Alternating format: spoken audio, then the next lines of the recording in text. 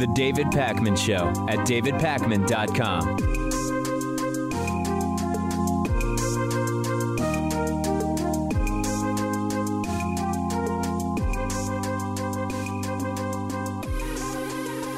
Yesterday, Joe Biden officially secured 270 electoral votes as all 50 states had their electors formally cast their ballots. So, yes, this is the end, except it already was the end before. And anyway, the Trump cultists are still coming up with new ideas and again moving the goalposts, which we will get to. But for those of you who, like me, prefer to live in reality, you may recall that on November 3rd, the people voted in their states in a state election which would determine which electors would vote on December 14th, which was yesterday.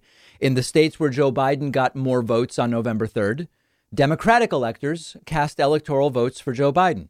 In states where Donald Trump got more votes on November 3rd, Republican electors cast electoral votes for Donald Trump. Joe Biden was expected to receive 306 electoral votes based on the results from November 3rd. And indeed, he did, without a single faithless elector. Based on the order in which states voted, California, shortly after 5 p.m. Eastern, cast its 55 electoral votes for Joe Biden. That officially put Joe Biden over 270. So let's look at that for a moment from the California State House yesterday. I will now announce the tally of the vote for the office of President of the United States. For Joseph R. Biden of Delaware, a Democrat, ayes 55, noes 0.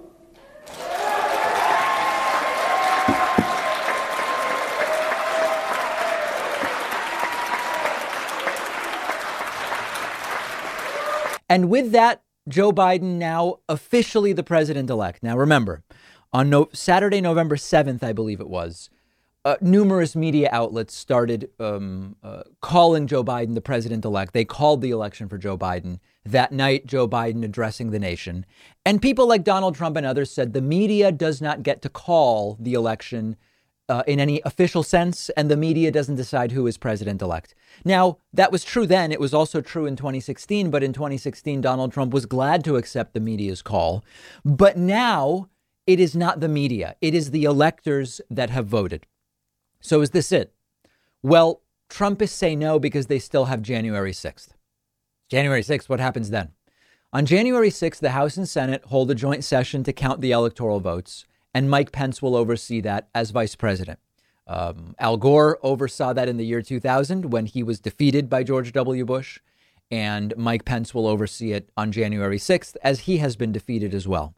So the new goalpost, this is the point, the new goalpost is that on January 6th, Republicans in the House and Senate, during that joint session of Congress to count electoral votes, are going to have objections ready to go. It's likely that when Georgia's turn comes to say we give our votes to Joe Biden, or Pennsylvania, you will see Republican members of the House and or Senate stand and object. And Mike Pence will say, for what reason does the gentle lady from Texas rise today or whatever?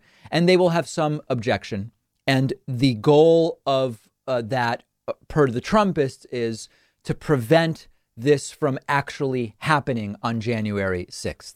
Now, it's going to happen. It's what's going to happen on January 6th. You can already imagine the triggering, and Donald Trump absolutely losing his mind yesterday as Joe Biden won the Electoral College. Later in the evening, Joe Biden addressing the nation, and Trump just tweeting and retweeting nonsense for hours, posting debunked baseless election conspiracy theory after theory, with apparently no understanding or sense whatsoever that he's embarrassing not only himself, but the country. Some example tweets, I can't post them all. I like you too much to post to show you all of them. But some example tweets from Trump include, Dominion voting machines are a disaster all over the country. Change the results of a landslide election. Can't let this happen. Thank you for the genius, bravery, and patriotism of the judge. Should get a medal. No evidence whatsoever of any of that. Trump also tweeting, many Trump votes were routed to Biden. The highly respected Michigan judge released this epic report, true all over the country. This fake election can no longer stand. Get moving, Republicans. Big swing state win, 75 million votes. That is also a completely baseless claim. which was flagged by Twitter as such. So the good news is we're getting closer, guys. It's not that much longer and Trump will be gone. And a major step yesterday with Joe Biden becoming a president-elect with 306 electoral votes cast in their respective state houses for President-elect Joe Biden. And in the midst of all of this, as if it wasn't an insane enough day already, Attorney General William Barr has resigned. Let's discuss that next. So another big story yesterday, the resignation of Donald Trump's delusional, depraved, dystopian, what other D words? There's many. Attorney General William Barr. He has resigned. Maybe he got fired. As with all of these things, we never really know when a resignation is claimed, whether it was really a resignation or whether it was a firing. But Donald Trump yesterday saying that indeed William Barr is departing on December 23rd. Sort of generally speaking, the reason given is that Barr wants to go spend time with his family. OK, as you may recall, William Barr, was it last week or the week before? Time is so weird right now. In the last couple weeks, William Barr came out and said, despite what Donald Trump wanted Barr to say, Barr said, as of right now, there is no evidence of election fraud that would have any impact on the election results. And Donald Trump didn't like this, and many Republicans and Trumpists didn't like it. But it was the truth. And there were rumors that William Barr may be fired. And there were claims that Donald Trump was thinking about firing William Barr. This is being called a resignation at this point in time. Donald Trump tweeting as if it was all super friendly and super nice, sort of a nothing to see here. Tweeting, quote, just had a very nice meeting with Attorney General William Barr at the White House. Our relationship has been a good one. He's done an outstanding job. As per letter, Bill will be leaving just before Christmas to spend the holidays with his family. Deputy Attorney General Jeff Rosen, an outstanding person, will become acting Attorney General. Highly respected Richard Donahue will be taking over the duties of Deputy Attorney General. Thank you to all. Now, hilariously, Barr's letter to Trump is barely about a resignation. It's a 2-page letter.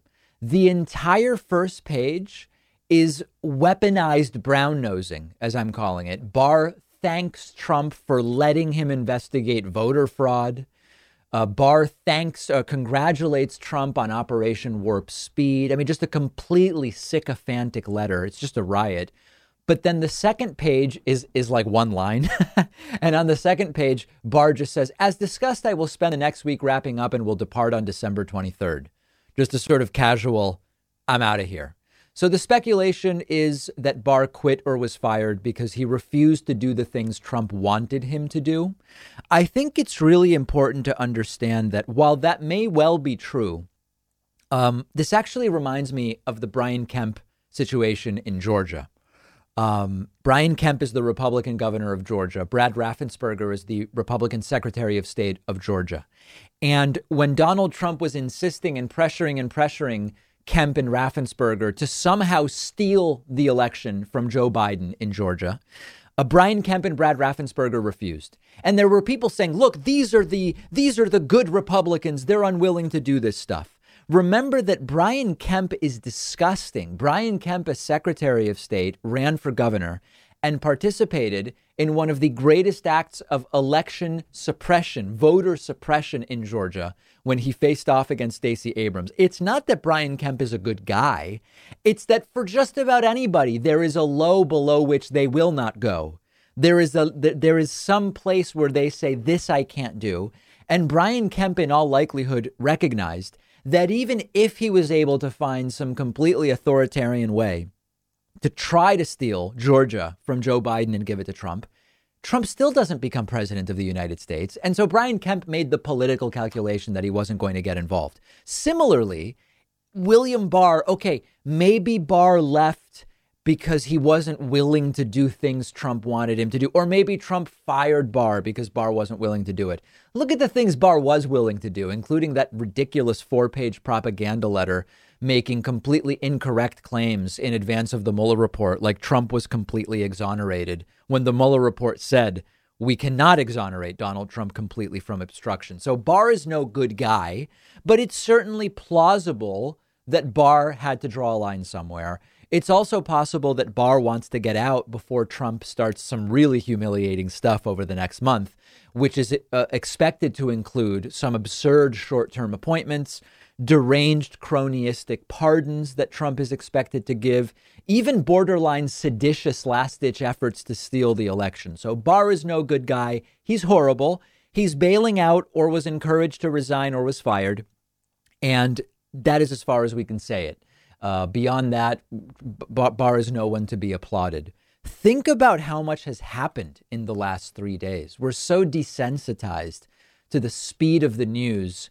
The last 3 days have seen coronavirus vaccination start for a 100-year pandemic, the Supreme Court throwing out a legal challenge on which Trump and others had hung their entire expectation for stealing the election, Joe Biden officially winning the electoral vote after 5 months of Trumpist lies and coup attempts, and the Attorney General William Barr either resigning or getting fired, all in the last 3 days. On January 1st, we will have a huge one-day membership special to kick off 2021 strongly. And I look forward to having you participate. Simply get on our mailing list at joinpakman.com to be notified on January 1st. The David Pakman Show at davidpakman.com.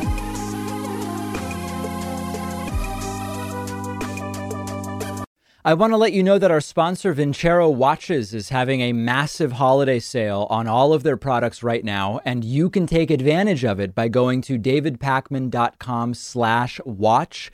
A brand new high quality wristwatch really is the perfect way to add something fresh to your style, whether it's for you or a gift for someone else. Vincero is a brand that has a serious dedication to the craft of watchmaking, which is really evident when you look closely at their watches. I wear Vincero watches myself. Lately, I've been wearing one from their Icon Automatic collection. It's the mesh matte black watch, and I love the sleek, minimalist design. Their watches are actually sold at a fair price. Their mission has always been to make a wristwatch from high-end materials, but one that everyday people can afford.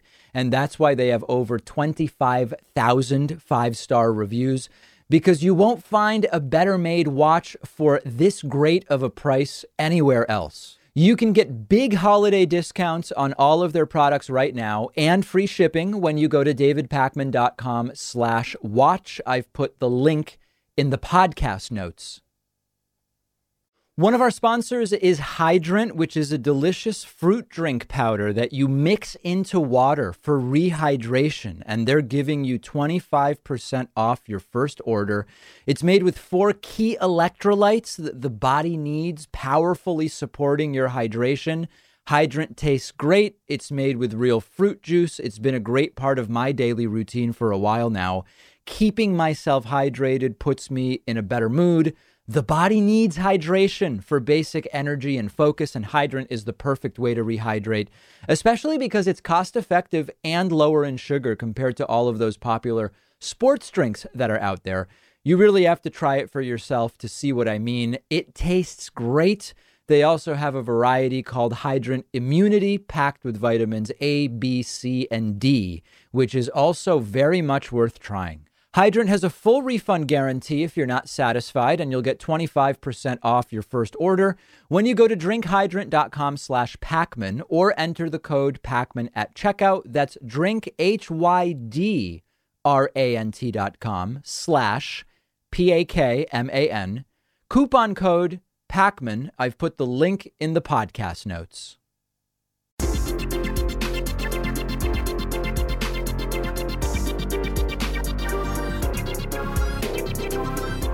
The David Pakman Show at davidpakman.com.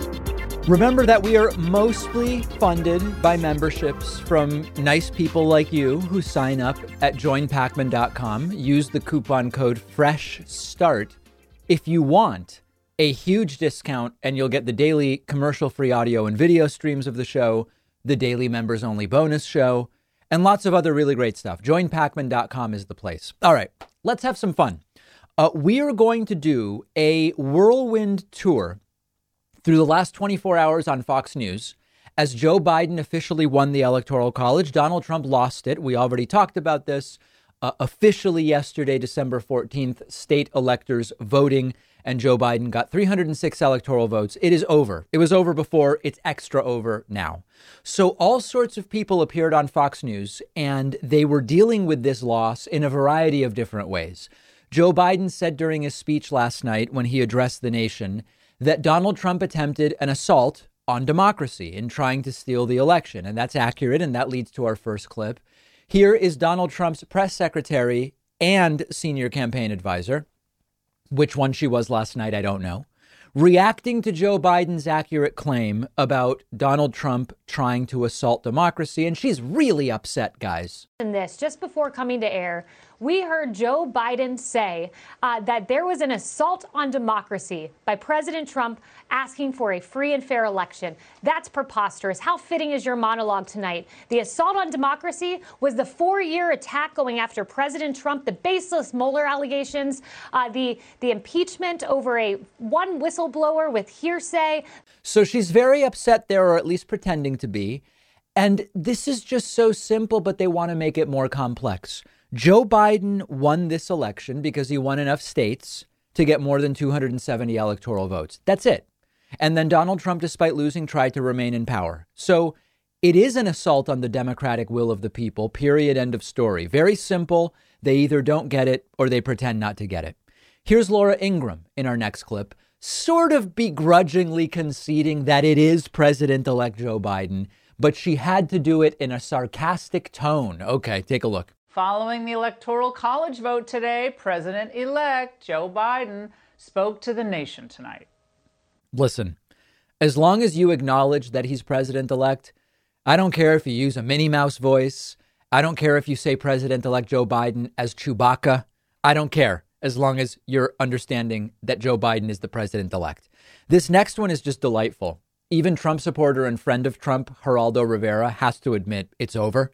And wild Trump sycophant Charlie Kirk just can't take it and starts arguing with Geraldo live on air. Let's first listen to what Geraldo had to say. The modern history of our country, but to persist in insisting against the Supreme Court, against the scores of lawsuits that have gone against him, every single one of them, that he won. That's why these people, they believe him. They love him. They are following his lead. It is the president who is instilling in these people the false sense that they have been gypped. Charlie makes the point that there are so many affidavits or here or there. You litigate each one of them. If someone's guilty of election fraud, you put them in jail. The Attorney General of the United States, William Barr, said that there is no fraud that he has seen of a scope large enough to affect the outcome of this election. Let me let Charlie make a closing comment here. Charlie, go ahead. So I'm not thrilled with Geraldo's use of the word gypped. It's sort of like saying you've been Jewed. I'm not canceling Geraldo. It's not the main point of the clip,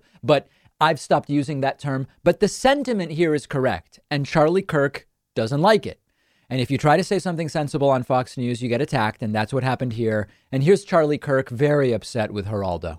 Elections were very much on the margins, especially in Georgia and Arizona, and you suppress that conversation. That is not healthy for our country, Geraldo. All right, so that raises a question. For 6 weeks, Geraldo, we have litigated this for 6 weeks. Twice the Supreme Court of the United States have rejected it, 9-0, including all 3 Trump associate justices. But Geraldo, I think the question is, Geraldo. So that's pretty funny. They just can't take it.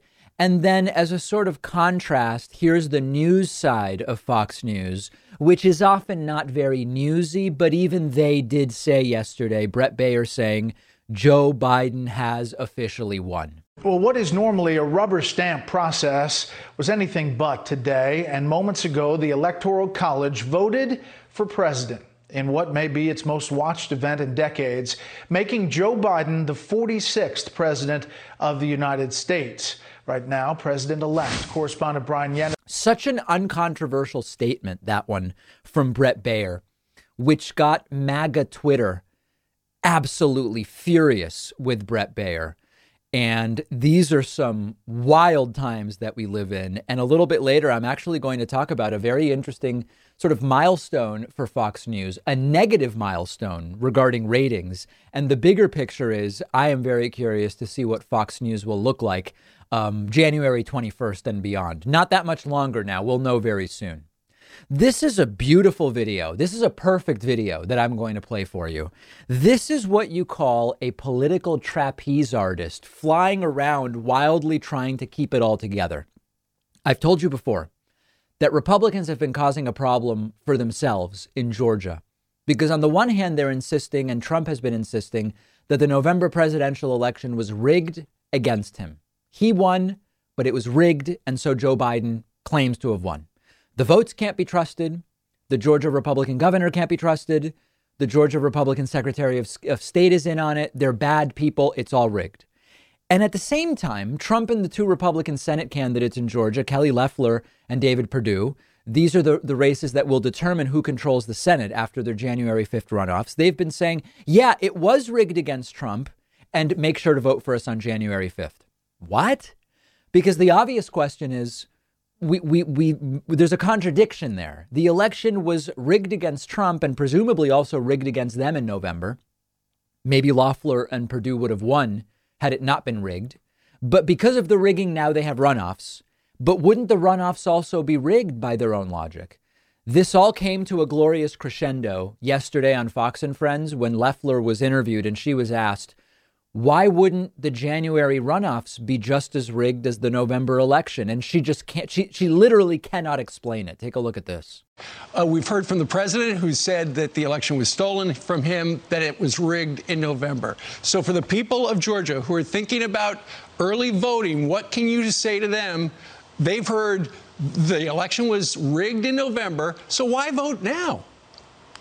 Well, Steve, great question, because we've built a robust organization to make sure that every legal vote is counted and every illegal vote is thrown out. So what's different now than it was in November where it's no longer rigged?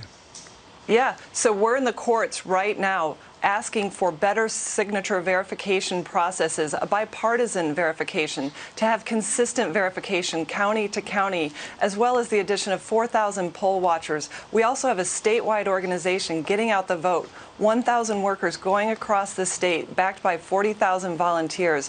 If we vote, we will win. If we don't vote, we will lose the country. We are the firewall to socialism. And you saw in my debate last week, I'm running against the most radically liberal candidate that has ever run for the Senate. He's someone that would defund the police. He refused to renounce socialism. We have to push back against this radical agenda of the left, and it's up to Georgia voters to do that. Great question, she says. And listen to her explanations. We now have an organization to count every legal vote. Well, right, but you're doing that for November. Well, how does that even relate to what has changed in the system? She says we're in the courts. Well, but none of that's going anywhere. And then she says we're really working hard to get out the vote. Get out the vote is campaigning. It has nothing to do with rigging. And then she just goes into socialism and attacks her opponent, Raphael Warnock. She can't answer the question. So she just has her buzzwords from the debate. But this was a totally different question. If you believe it was rigged in November and your vote wasn't counted accurately or at all, why would you vote this time? Because nothing has changed. And it's a great question. And she says, well, because my opponent's a radical. Okay, that's not really an answer. And it's actually a disaster and really depressing that these races in Georgia are even close, but they are close. In Jon Ossoff versus David Perdue, the average of recent polling is Ossoff +1, which means it's tied. Could go either way, which means you have to vote. In Loeffler versus Warnock, it's Warnock +1.6. Again, whether you do or don't trust these polls, you have to vote. If we trust these polls, it's close and we have to vote. If we don't trust these polls, we don't know how close it is, so we have to vote. Either way, we have to vote. And it would be a major accomplishment to be able to, after everything that's gone down, take control of the Senate 50-50 with Kamala as the deciding vote. January 5th is the day, just a few weeks left, and we will know who is ultimately going to control the Senate. A Twitter spokesperson has confirmed to Forbes, that after Inauguration Day, Donald Trump can be banned from Twitter. Right now, Twitter has a rule called the World Leaders Policy, which means that the social media company typically will leave up any tweets from world leaders, even if they violate Twitter policy at a more granular level. And their explanation is when it's a head of state, people want to see what heads of state are saying. And so even if the comments violate Twitter policy, we leave them up. And that's the policy that has allowed Donald Trump to spread conspiracy theories about coronavirus and the election and tweet threats and get people bullying others without being punished. And the protection will stop when Trump is no longer president on January 20th. Now, the reality is he's never really been a leader, but he has technically been the president of the United States. The normal process when you don't have world leader protection is that the first time you tweet something that violates policy, your account is blocked until you delete that tweet. The second time you break policy, your account is frozen for some period of time. That happened to Don Jr. I think it was 12 hours over false claims about coronavirus, might have been about hydroxychloroquine. And eventually you would be banned altogether. If Donald Trump does get banned by Twitter, it will trigger him incredibly, and it would be a pleasure to watch. But I would rather Twitter get rid of the rule that you can be exempt from the guidelines. Everybody should have to play by the same rules. And if that were the case, Donald Trump would already have been banned for targeting people, for bullying people, for consistently spreading disinformation about elections and public health matters. Shouldn't you be held to a higher standard as president? Because in practice, what Twitter is saying is we hold world leaders to a lower standard. And that seems counterintuitive to me. Now, there's an interesting kind of side story here, which is that Donald Trump has been losing Twitter followers since he lost the election. If you look at Social Blade, which tracks data for social accounts of all kinds, it shows that over the last 30 days, Trump has lost about 300,000 followers. That's about 10,000 followers per day. And this is interesting because we've been covering the many ways in which the world has been moving on from Donald Trump. And Donald Trump, throughout his presidency, gained followers. And now he is losing followers. And again, the world is moving on. Now, big picture, I actually like world leaders being on Twitter. I follow Justin Trudeau. I follow, Argentinian elected officials, and I follow the French president. And I like hearing from elected officials in this direct way. What Trump does really wrong is he tweets things that affect policy, or he tweets new policy without even communicating with anybody that he's planning to do that. The military trans ban is one where Jim Mattis, the Secretary of the Defense, was traveling and unaware Trump was doing this, and Trump tweeted it, and it creates chaos. And of course, the brazen way in which Trump uses the bully pulpit to target bullying at individuals and to spread disinformation. It's disgusting. But Trump aside, I like world leaders being on Twitter. Let me know what you think. We'll have more coverage of this on our Instagram page, which you can find at David Pakman Show. The David Pakman Show at davidpakman.com.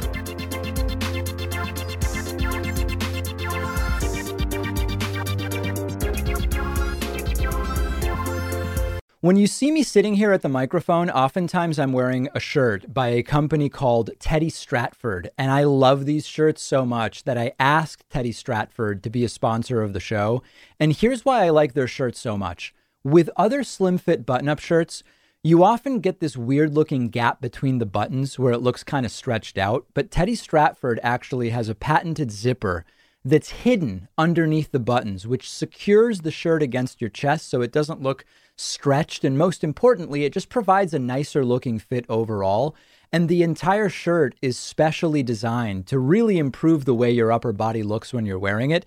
It also has a special type of collar that prevents it from drooping down and spreading open, which is another really great thing about these shirts. All of these things really do a lot to make a big difference when you're looking at a shirt. And that's why I like to wear Teddy Stratford shirts on the show.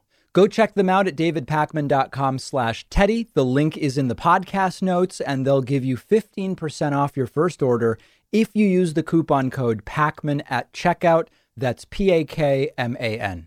If you are anything like me, you probably aren't thrilled with the idea of going into a doctor's office right now. And thankfully, there's a practical and affordable way to take control of your health and get personalized care from the comfort of your home. It's a service called SteadyMD. They're one of our sponsors.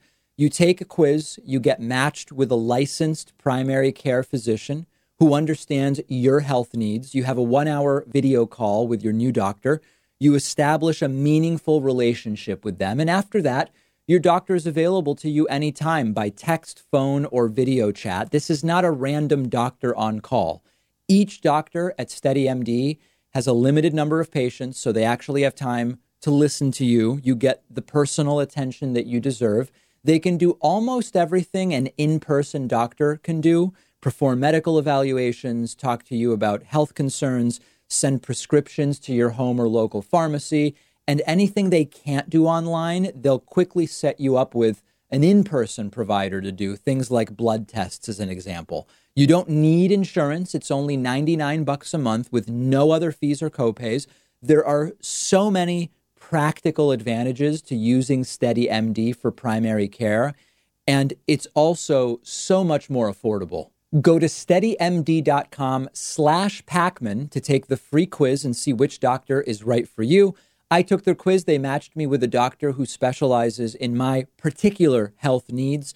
The doctor they gave me is a really perfect fit for me. Again, that's steadymd.com/Pacman. There's no risk, no commitment to get started. That's STEADYMD.com/PAKMAN.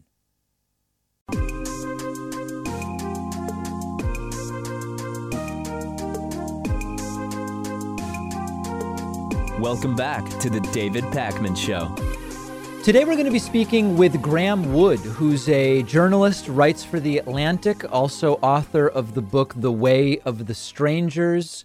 Really glad to have you on, Graham. Looking forward to this. Thanks for having me, David. So let's talk a little bit about the concept of a failed state. There are those who have been attributing the term failed state to the United States in the context of the failure to mount a reasonable response to the coronavirus pandemic, very high rate of per capita cases and death. Others have been talking about the U.S. as a failed state in the context of Trump's failed leadership and the U.S. increasingly being pushed aside on conversations of climate and so many others. The idea of a failed state in that we had a sitting president try to subvert the will of the people so brazenly as Donald Trump tried to keep the White House, even despite losing to Joe Biden.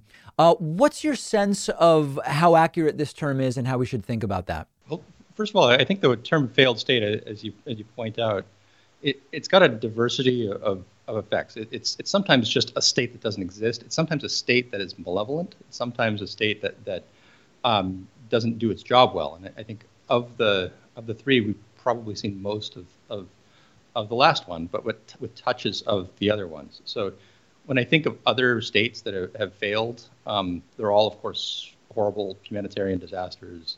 Somalia probably being the most famous example from the last few decades. And I don't see us moving into that position.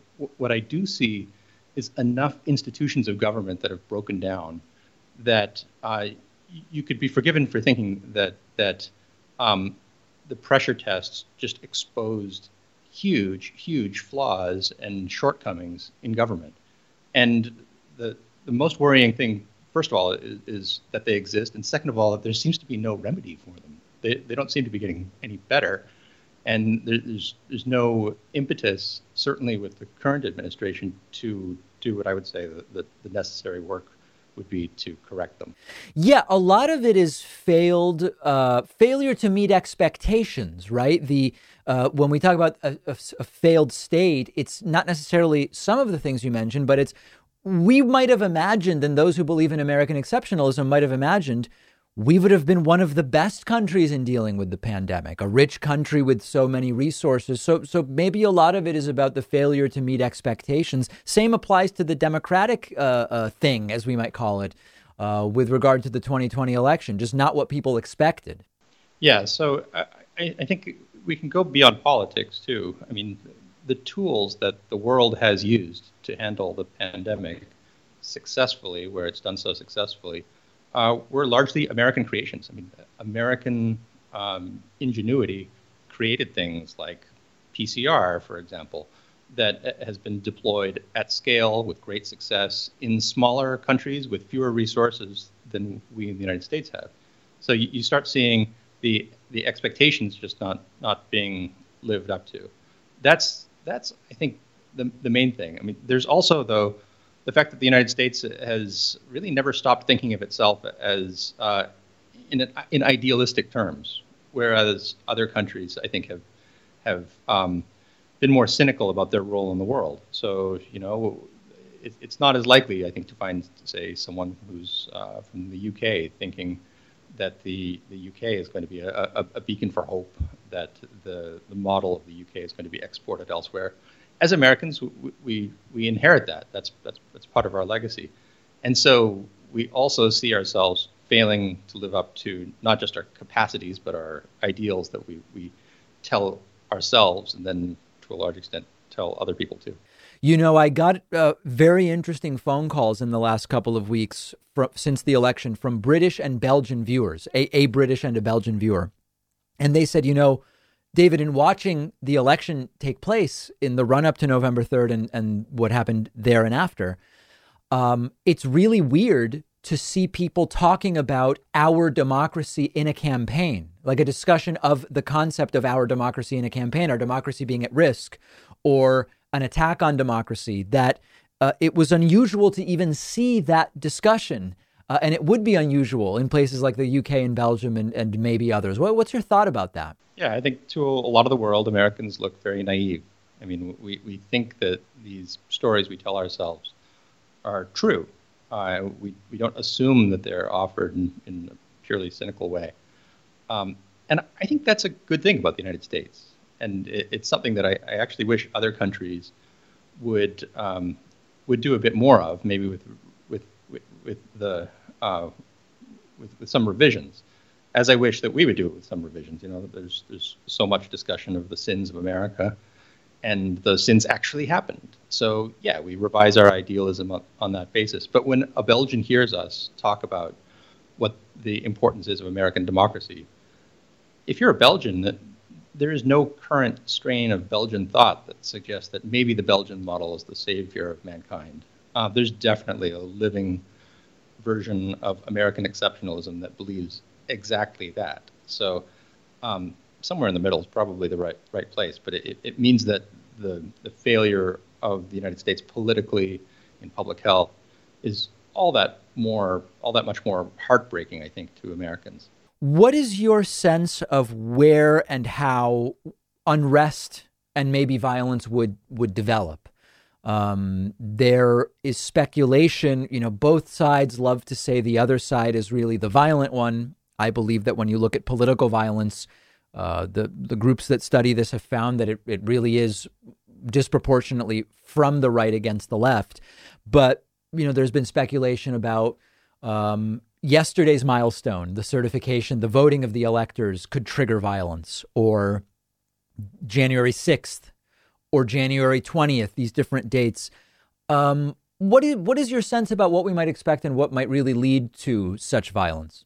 Yeah, I mean, my tendency, I'm sort of an empiricist. I'm a reporter. I go places and see things and work from there rather than generalizing trends and then making predictions from there. So I'm guessing that going forward, we're more likely to see things that are totally unforeseen come up rather than things like Republican stab in the back kind of narratives, for example, being the ones that define the unrest in the year to come.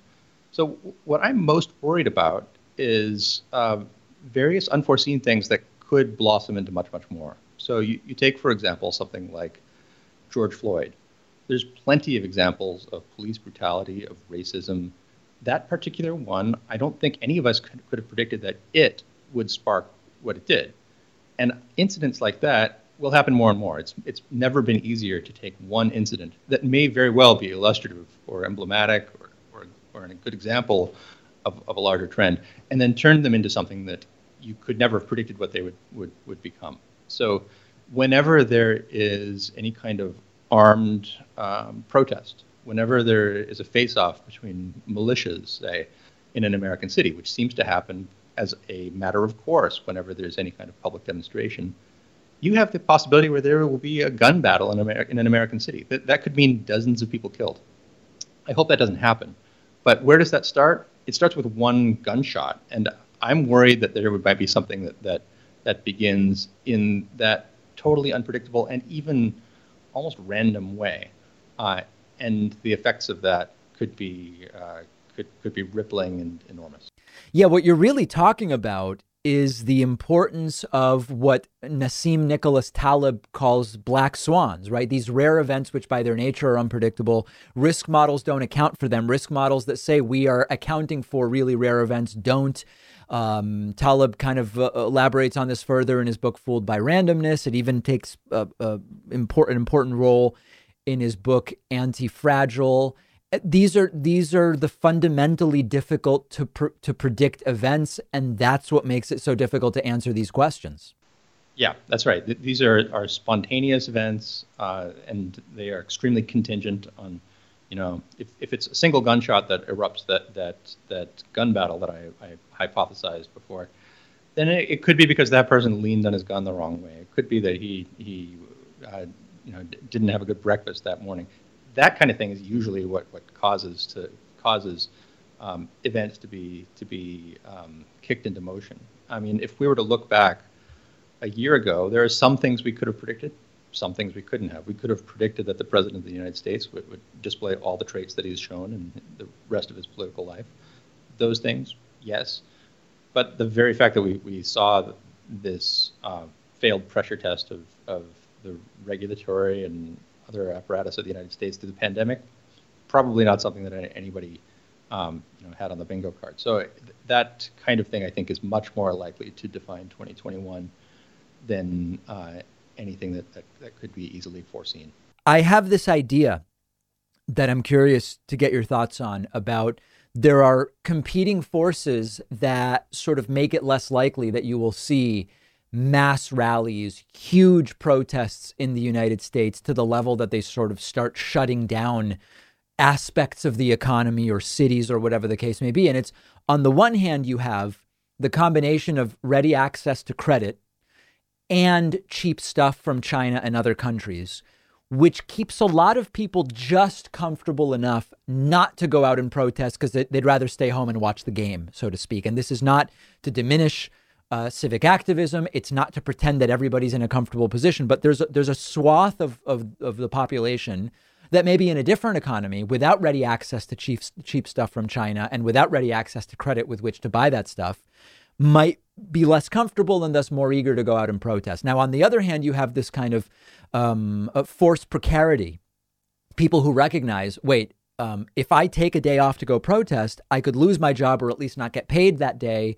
And then my health insurance is in question. And then I don't know if I have food for my kids. And so that disincentivizes going out to protest. What do you think of that as a systemic analysis? That may be so. I mean, the Russian Revolution famously might not have happened if the weather hadn't permitted certain crossing of the rivers by large groups of people. So it's not impossible that there would be things like that would be equally determinative of whether people are willing to go out and be political en masse.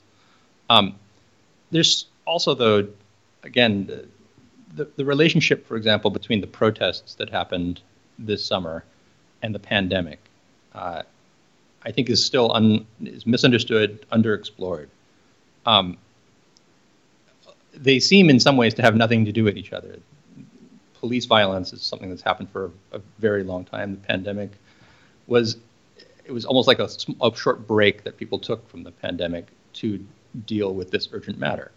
Now, I think there's probably more to it than that. The effects on mass psychology, individual psychology, of being pent up, of being prevented from seeing the faces of other human beings, is immense. And once that stops, I think a lot of things will actually change. They might not change in predictable ways, but things like the politics of mass gatherings, that could be one of the things that turns out to change a lot as a result of the coming of, say, a vaccine. In terms of the psychological, I've been thinking a lot about post-COVID. I think that even when mathematically things go back to what they were before, where during flu season, you have a higher risk of catching the flu, and it's less deadly than coronavirus, but it's the same as before coronavirus. I think that there will be risks that were always there that people weren't maybe thinking of. And you may see folks, particularly in certain risk categories, who just during flu season might want to wear a mask or might stay home. Or I think there's going to be sort of a realignment as flexible, as much as humans return to the mean and go back to the way things were. I think that at least for years, there are going to be aspects of this with us. Yeah, I mean, there's some just factual knowledge that we have that either we didn't know before or we didn't care about before, like the fact that during flu season you can possibly save thousands and thousands of lives by doing something like wearing a mask. Every Japanese person knew that. Almost no Americans knew that. So that knowledge is with us for good. What I'm thinking more about different types of psychological effects. I mean, I've had a strange pandemic in that I was isolated, as we were all told to be, for months at a time. I'm glad I did that. And then I've gone out and I've reported too. So, and I've moved from country to country too. I've been traveling more than most people this year and have seen how the pandemic looks from place to place. And I would not have guessed from my position of solitude in those first months how different the feeling and psychology was, mass psychology was, of going out and experiencing places where the pandemic hadn't hit as hard. So I think we can be lulled into thinking that nothing deeply has changed about how we're looking at the world, because it changes slowly. And then once there's the great pandemic jailbreak, because the curve has been broken or the vaccine has been distributed, then I think we'll emerge and we will discover with great surprise how different the world has become while we were locked away. That's what I'm actually mostly looking forward to. I think the world will discover that the world suddenly improves once we are able to go out. But the fact of change, I have little doubt about massive change. Yes, absolutely. Absolutely agree. We've been speaking with Graeme Wood, a journalist who writes for The Atlantic and is also author of the book, The Way of the Strangers. So appreciate your time today, Graeme. It was a pleasure. The David Pakman Show at davidpakman.com.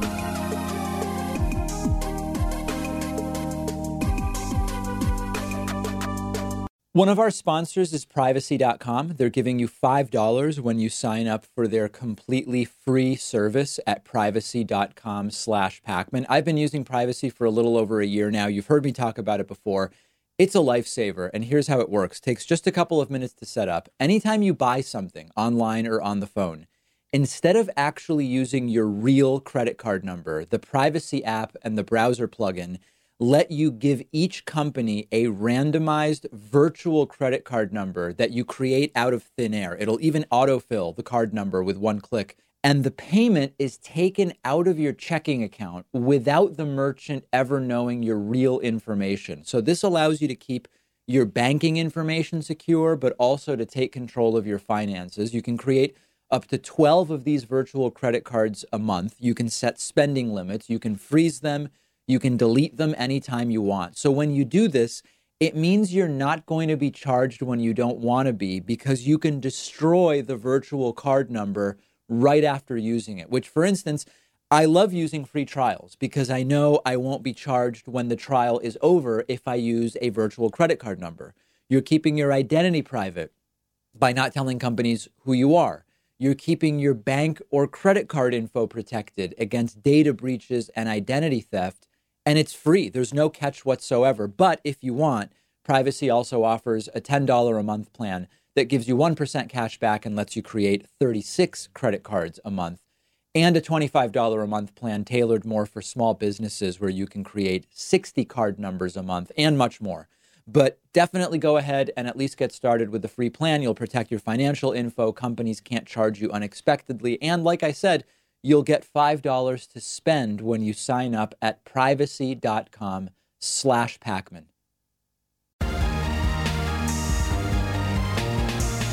The David Pakman Show at davidpakman.com. There are growing calls for conspiracy theorist Alex Jones to be arrested for threatening comments that he made about President-elect Joe Biden over the weekend at the supposed Million MAGA rally in D.C., which fell just a little bit short of 1 million people.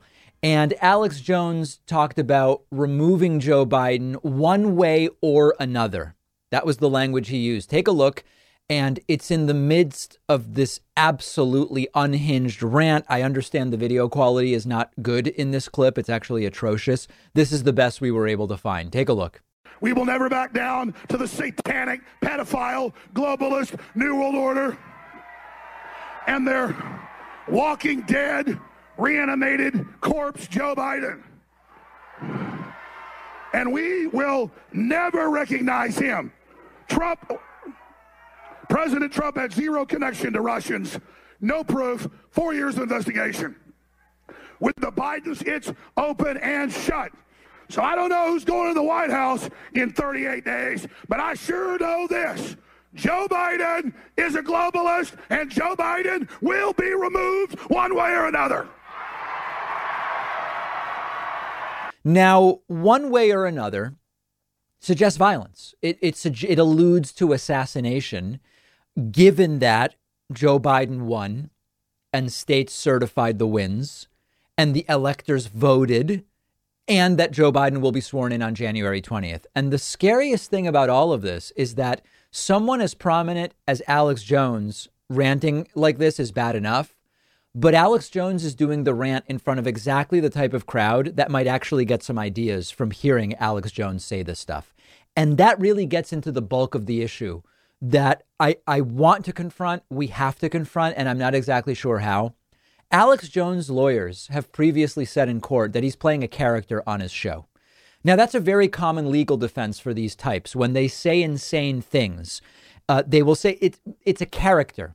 But that video clip I played for you is not from a show. It's a political rally. It's a political event. And Alex Jones is still saying these things. But fair enough. Maybe simply saying it in these terms, we have to remove Joe Biden one way or another. Maybe he doesn't mean violence. Maybe he means impeachment or something. Maybe it doesn't rise to anything beyond mere political opinion. But it's not just that this is a crowd that might fall for it and do something thanks to Alex Jones without diagnosing anyone. If you watch Alex Jones and think he's a journalist or someone giving you good information, like I know people who watch him as mere entertainment, sort of like shock value or disaster porn. Okay. But if you watch Alex Jones and think you're getting information from a journalist and that maybe that's information that you could act on, you probably have some issues yourself. And I'm not vaguely throwing around the term mentally ill, and I know that it would be fraught to do that.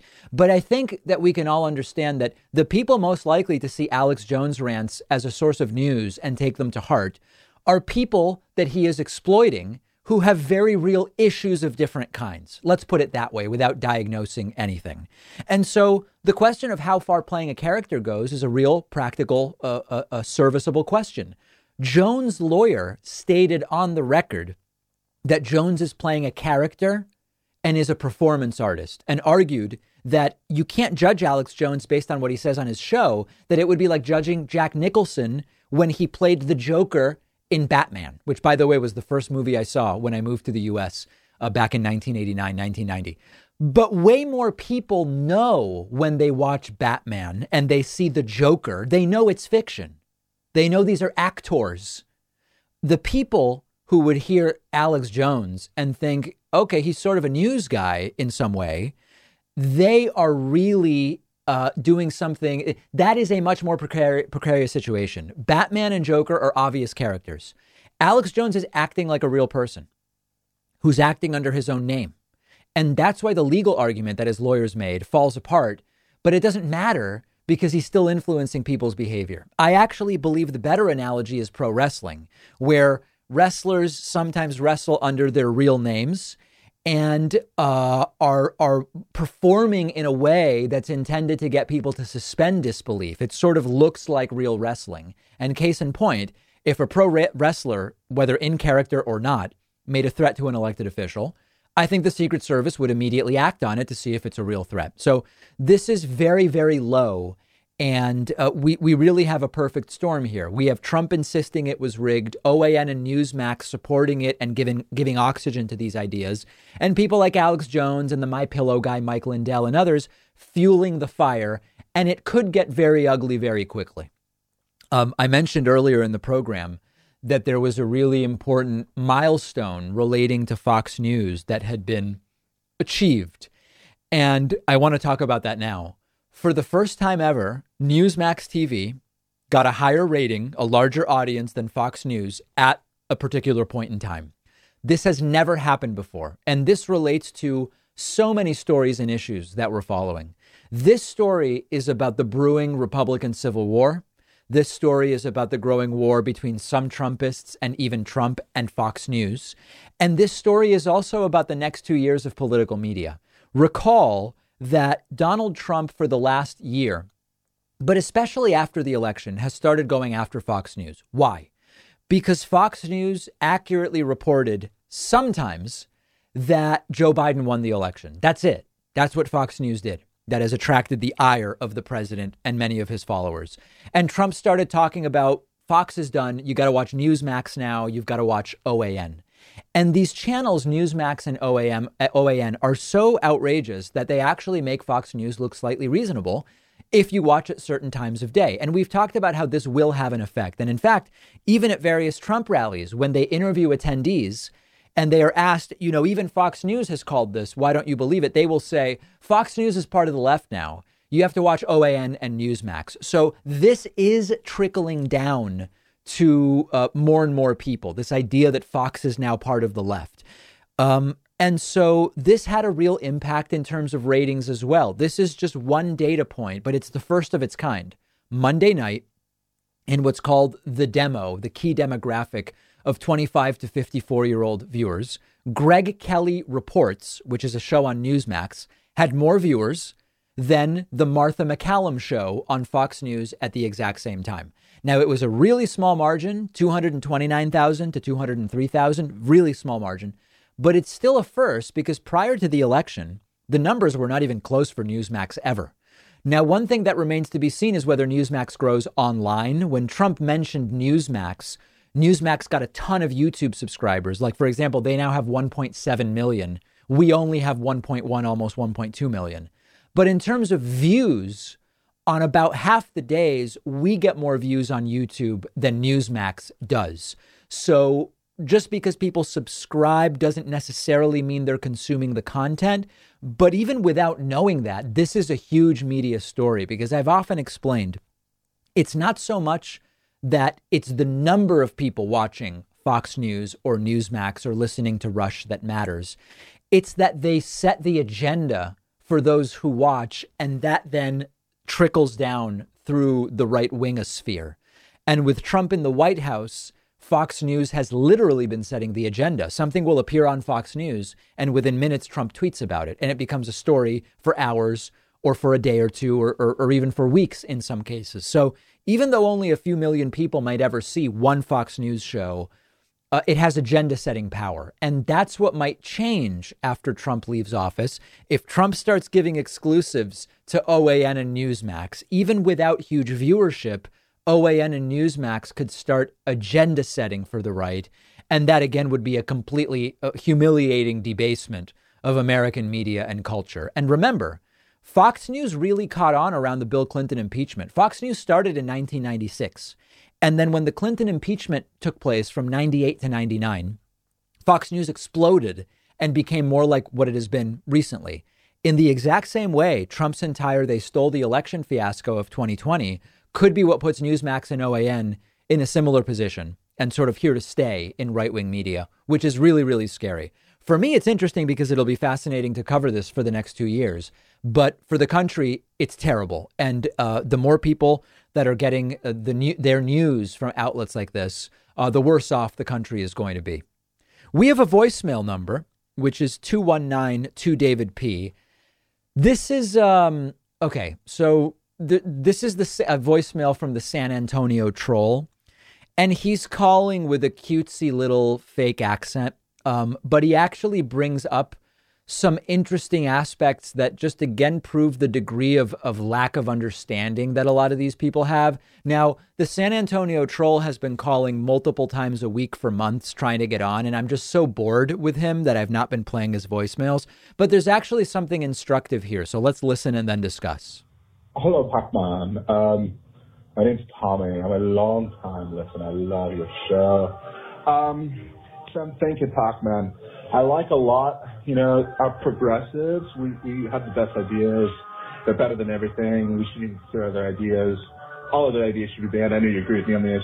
But what I'm thinking as a progressive, a lot of these racist right-wingers, because they're all racist, they think that, that we're doers, they're saying not as they do. We should prove them wrong, Pacman. You know how we're for reparations, we're for higher taxes, we're for staying at home and not working.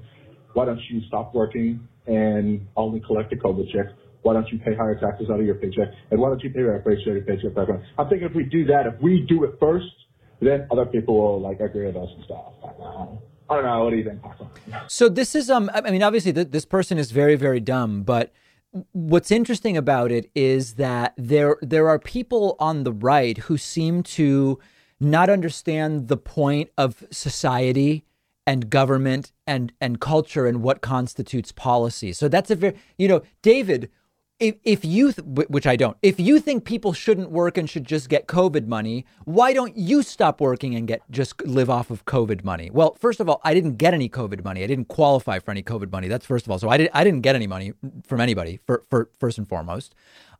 Secondly, why don't I just choose to pay more taxes? That's not policy. Me choosing to pay more taxes changes absolutely nothing. That's not how we govern. That's not how modern societies make decisions.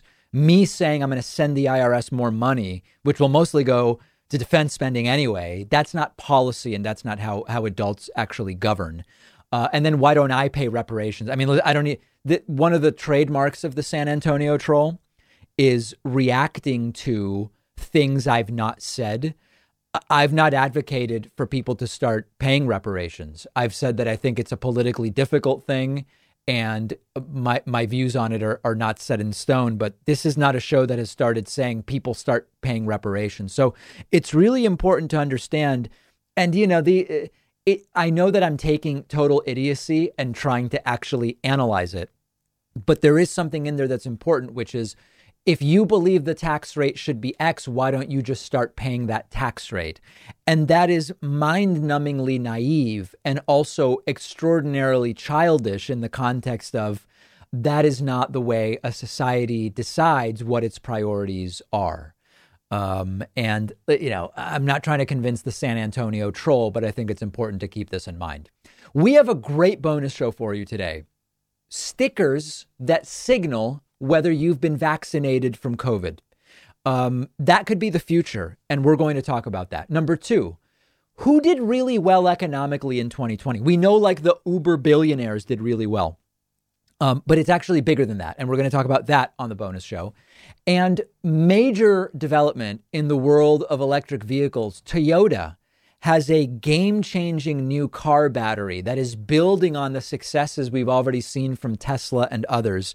And we could be looking in the next 5 years at extraordinarily dramatic changes in terms of range and charging speed and capacity for electric vehicles, which is exactly what it might take to get electric vehicle adoption to the next level and bring down prices, which is also very important.